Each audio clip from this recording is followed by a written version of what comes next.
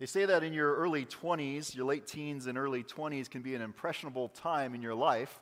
And this gives you any indication of how my life was marked for the coming years. I probably spent the better part of a year each night closing at McDonald's on Kennydale Hill. And when those closing hour would hit, they would pull out a mixtape. You remember what those are? They pull out a mixtape, and there would be two songs that would play every single night as we closed at that McDonald's. One was Twisted Sister's "We're Not Gonna Take It," which was quite appropriate. The other one was Don McLean's "American Pie." The song would start and finish by the time we got done cleaning. If you're at all familiar with McLean's 1971 hit song "American Pie," then you might agree with Tim Nudd, who offers a fair summary of the song when he calls it this: one of the great cryptic masterpieces in the history of American music. Since its release, many have sought to decipher its lyrical references with limited help from the songwriter over the years until recently. It's actually a documentary that just came out in the last couple of years to celebrate the anniversary of that song. The song marks the end of an age of innocence, is what McLean shares about that. And that shift is set against the backdrop named at the end of the first verse, the deaths of three prominent musicians in a plane crash on February 3rd, 1959, near Clear Lake, Iowa. What the song calls "the day the music died," an event that was particularly impactful on that young Don McLean. Well, our text this morning picks up another day the music died. And like the narrative of the aforementioned song, the world in which these disciples now find themselves appears to be marked by loss and seemingly headed in the wrong direction. At the same time, though, and now just emerging into view, this same world is undergoing a significant shift. Something big has happened, something new on the horizon, and what will come of this will not only change the lives of these same disciples, not to mention countless others in their own generation, in our generation, and every generation in between, but it also introduces a whole new kind of life. So let me ask you about your weekend. How's your weekend going? Anybody having a good weekend here? Some good weekends? Yeah, I see some heads nodding. Anybody having a bad weekend? Anybody? There might be a few who are having a kind of a bad weekend. You know you're having a bad weekend. You know you're having a terrible, rotten weekend, and that you're living scared when the location you're at is described as the doors were locked or were shut, where the disciples were, for fear of the Jews. You know you're having a tough weekend there. Fear of the same authorities, we hear that in verse 19, the fear of the same authorities that went after Jesus, that's where that fear is located. And they're imagining here that they're next. And that's a real fear. It's based on what they have really seen. Over the weekend, they've seen sham charges in kangaroo court be held. They've seen a severe beating. They've seen the turning of a crowd to call for the execution of their rabbi and their teacher. And of course, the humiliating execution that followed. Nobody wants that for themselves. All the things that they just saw go down, they don't want that for themselves. They don't want to be dead. And so it's no wonder they are a shaken bunch when we find them here in the gospel reading. I don't imagine that I need to tell you at this point what fear looks like. We all experience this. At some point in our lives, maybe even now, we experience fear. Some of us find it even more so as a way of life. Fear might just be the way we live day in and day out. We're afraid for our lives. We're afraid for the ones we love. We're afraid of seemingly everyday things like relationships, fear of heights or spiders or the dark. It can be a fear of rejection, a fear of death.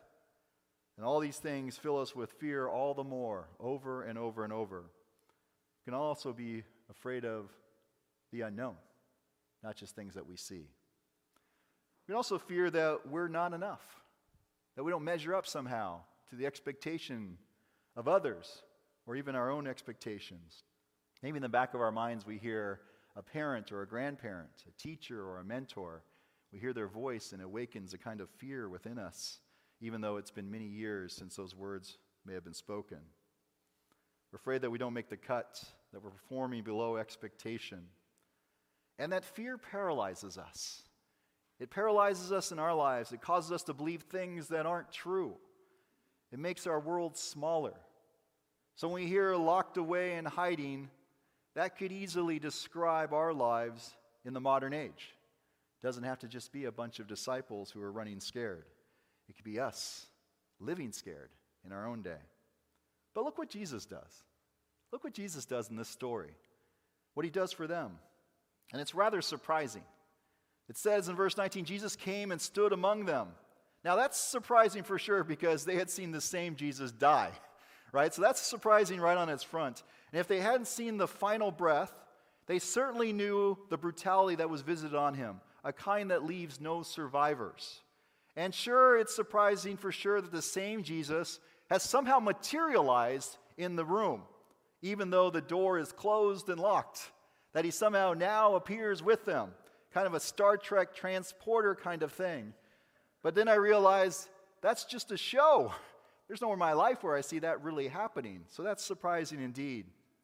But those words that Jesus speaks to them in that moment, that's surprising. When Jesus says, "Peace be with you," to a gang who at one point had fallen asleep when they should have been praying, Jesus says, "Peace be with you." To the same gang that fled when they should have stood alongside him, he says, "Peace be with you." And in at least one case, a person who denied knowing when they should have identified with Jesus, Jesus says to him, amongst the group there, "Peace be with you." He doesn't say, "Thanks for nothing." He doesn't rebuke them. He even doesn't condemn them. Those aren't the first words. Jesus' first words to them are, "Peace be with you." Jesus offers them peace. And that's unexpected. All of it. What a gift, though. What an act of grace for Jesus to offer in the midst of a rotten weekend and very troubling times. And we know that grace can right the fearful life. We can see that in our own world. We don't need Bible stories to tell us that. A year ago, the New York Times reported that in the period between October 2021 and March 2022, close to 90,000 overdue and lost items were returned to the various branch locations of the New York Public Library. 90,000. That's a lot of returned books and materials. And with these came notes of gratitude and apologies for not returning the materials sooner. One anonymous patron wrote this with their books they returned. "Enclosed are the books I have borrowed and kept in my house for 28 to 50 years. I am 75 years old now, and these books have helped me through motherhood and my teaching career. I'm sorry for living with these books so long. They became family." But why return all those books during that period? Was it COVID? Was it like COVID related? Like they lifted, COVID starts opening up and we all return our library books that are overdue? No, it's simply this. The library announced they would no longer be collecting late fees. There would be no reprisals, which led to an avalanche of returns. And not only returns, but stress went down, and we might say fear went down here, and the library traffic actually increased. More people started using the library. Translated to church talk here, let me translate this for you. If you didn't understand normal talk, we'll do a little church talk here this morning. We might say the library replaced law with grace, and they saw a harvest. Amen indeed. Hear what the library president, Tony Marks, said about all this. Here's what Tony Marks says. "We are not in the fine collecting business. We're in the encouraging to read and learn business, and we're getting in our own way."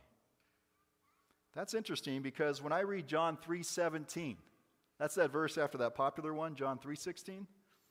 "Indeed, God did not send the Son into the world to condemn the world, but in order that the world might be saved through him." I'm reminded that Jesus, too, is not in the fine collecting business. Jesus offers grace. He's not collecting fines in that room with his disciples. In that room where a lot of fines could easily have been collected, a lot of pounds of flesh that could have been exacted, but Jesus does none of that. He instead offers peace in verse 19. shows them the recognizable wounds, verse 20, to bring that peace about, and offers them peace once more. And then in verse 22, the narrative says that he breathes and then gives them the Holy Spirit. So he offers them peace multiple times, and then he gives them something. That is completely unexpected. And of course, this breathing here is not theatrics. It's deeply and heavily symbolic. The ancients, in developing the language to describe the invisible but present God, drew on familiar imagery of breath and wind. Something experienced as subtle, if you just blow on your hand, that's kind of subtle. When a giant windstorm comes, it's a lot less subtle at that point. But they're familiar with the power and the subtlety of wind and air, and that it's not immediately visible. It's a way to envision God, and envision God's activity. The ancients spoke of ruach and pneuma, words we hear as spirit in translation of the Hebrew and the Greek, but just as easily also point to common wind and breath. The same John 3 chapter from John 3:17 finds this location earlier, includes a portion where Jesus will connect this imagery when he speaks about the Spirit's activity and those born of the Spirit, using the same wind imagery. But these ideas are older than Jesus' first century breathing. In fact, in Genesis, the human creature is animated, given life through God's breath in Genesis 2:7. Ezekiel 37, verses 5 through 6, as well, divine breath bringing to life what was previously dead. And you remember that's the valley of the dry bones.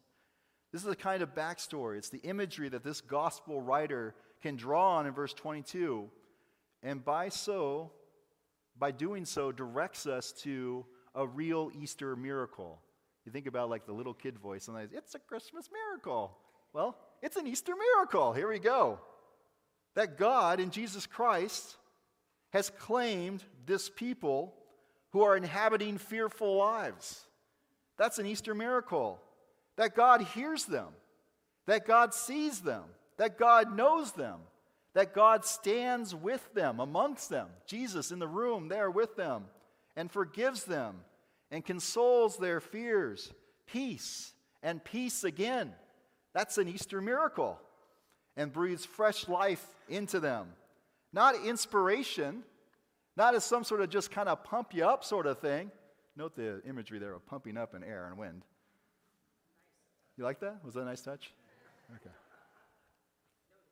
Noted.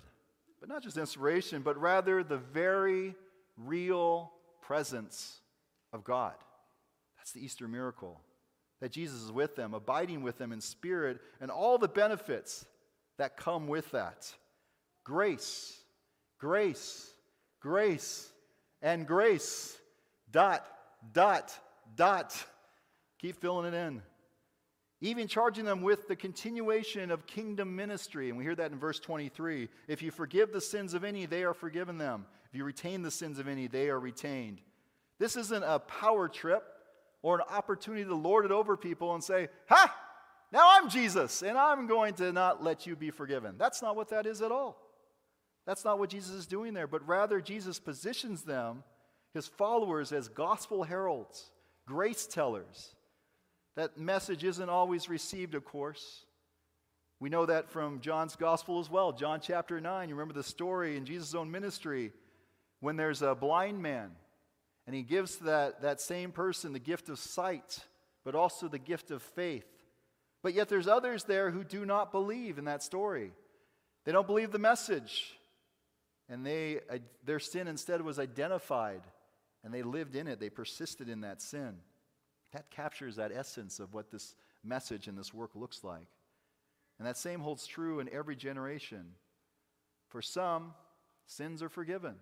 They lay claim to that promise. But for others, they don't lay claim to that, and they persist in those sins. But what if you miss Jesus showing up? Like, you hear all these great stories. Like, Jesus was just here. What? He's dead.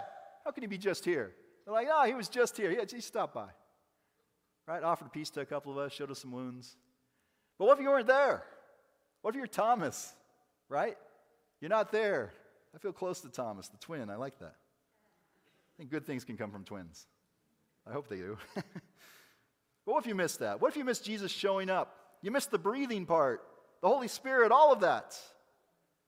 We call that guy Doubting Thomas, right? But in truth, he's probably more a realist and shows up rather prominently throughout John's gospel. In fact, there's that story of Jesus returning back to raise Lazarus from the grave. And who is it that speaks up in the troop, right? It says, hey, we might as well go back with him and die, right? That's kind of realist talk right there. That's Thomas. It's Thomas.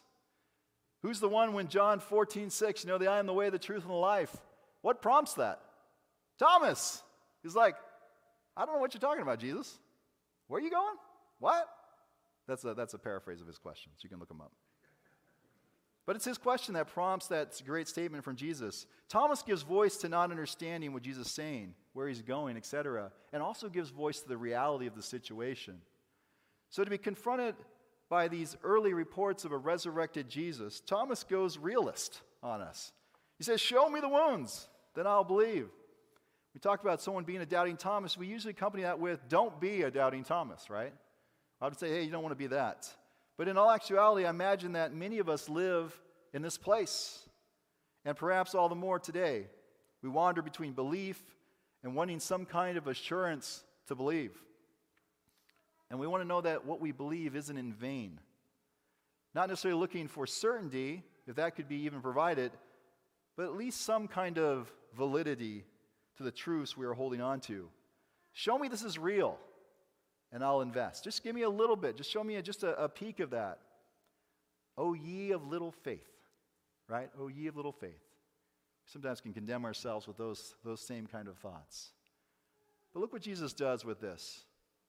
Jesus hits repeat, right? He's among them again. And he offers them in verse 26, more peace. Jesus once more shows up, offers more peace. That's the first word that Thomas is going to hear. And then Jesus is going to do something incredibly odd, and I might say a bit gross, right? It's like you go back to your days as an adolescent youth, when someone pulls off their Band-Aid and says, you want to look at it? You want to touch the wound? I visited a student in a hospital one time. He had skin removed off his stomach. He asked me if I want to see it. No, I do not want to see it. I don't want to see that. He showed me anyways. I thought I was going to vomit. It confirmed I didn't want to see that. I had another student many years ago. His parents might actually be in the room right now, but he had a Band-Aid, and he wanted me to smell it. It's the worst smelling Band-Aid I've ever smelled in my life. But right, this is weird. To stick your hand in the side, stick your hands in the holes. What are we doing here? But Thomas, that's what he asked for. That's what Thomas wanted. That's what Thomas was praying.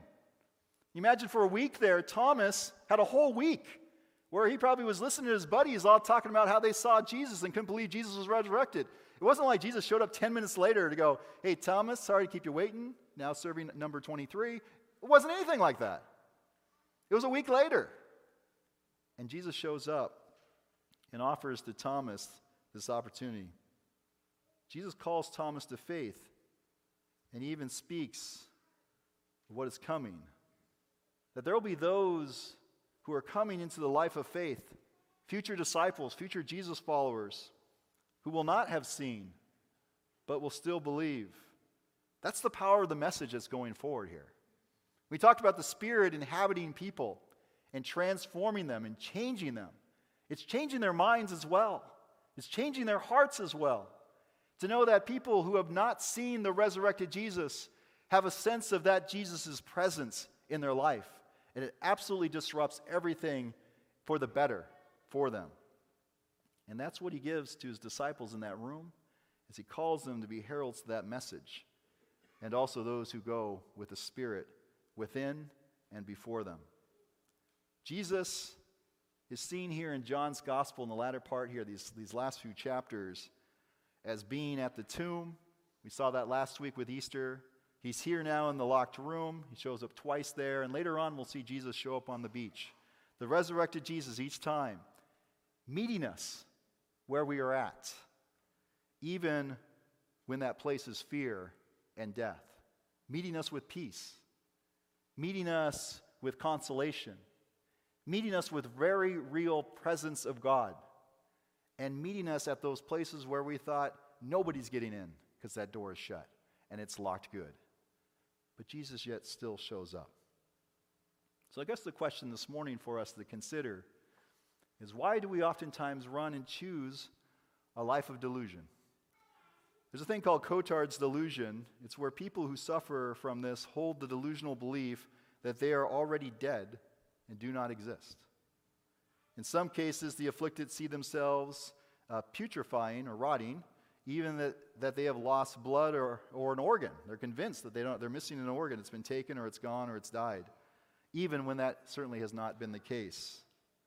And I wonder how many times we live with our own spiritual Cotard's delusion, where we might imagine ourselves in that fearful and frightful place, that place where we are not alive, where we don't have hope, where there's not a sense that Jesus is going to be present to us or even hears our prayer. And I think the encouragement for us this morning here in John's gospel is that, like Thomas, Jesus hears our prayer and our desire. And Jesus hears it down to the very minute detail. You want to touch wounds? I got some wounds. You want to stick your hand in my side? All right. Let's do this. Jesus can also hear us in those prayers that aren't spoken, but our lives reflect them and tell that tale. That we live in a hot mess, and Jesus shows up and says, "Peace be with you." Offers us the peace that we don't know in our lives. And it can be painful, and we can live through long seasons of that. Sometimes we live through a whole lifetime of that. Jesus extends to us peace. And it's powerful when we go to the epistle and recognize that those who are living in exile, those who are scattered, who are not homed and wouldn't be considered people of an inheritance. Exiles aren't inheritance people, right? They're people fleeing for their lives and losing anything of standing. Peter says there to them in that letter, although you have not seen him, you love him. And even though you do not see him now, you believe in him and rejoice with an indescribable and glorious joy, for you are receiving the outcome of your faith, the salvation of your souls. Friends, this morning, my hope and prayer for each one of us is the hope and prayer of Jesus, that we might receive the Spirit and the life that comes with that we might know Christ's peace just as much as we know God's grace, which has been given to us freely. And friends, that is an Easter miracle. Praise God for that. May it be so for us today, in our generation, every day of our lives. Amen. Friends, let us pray together.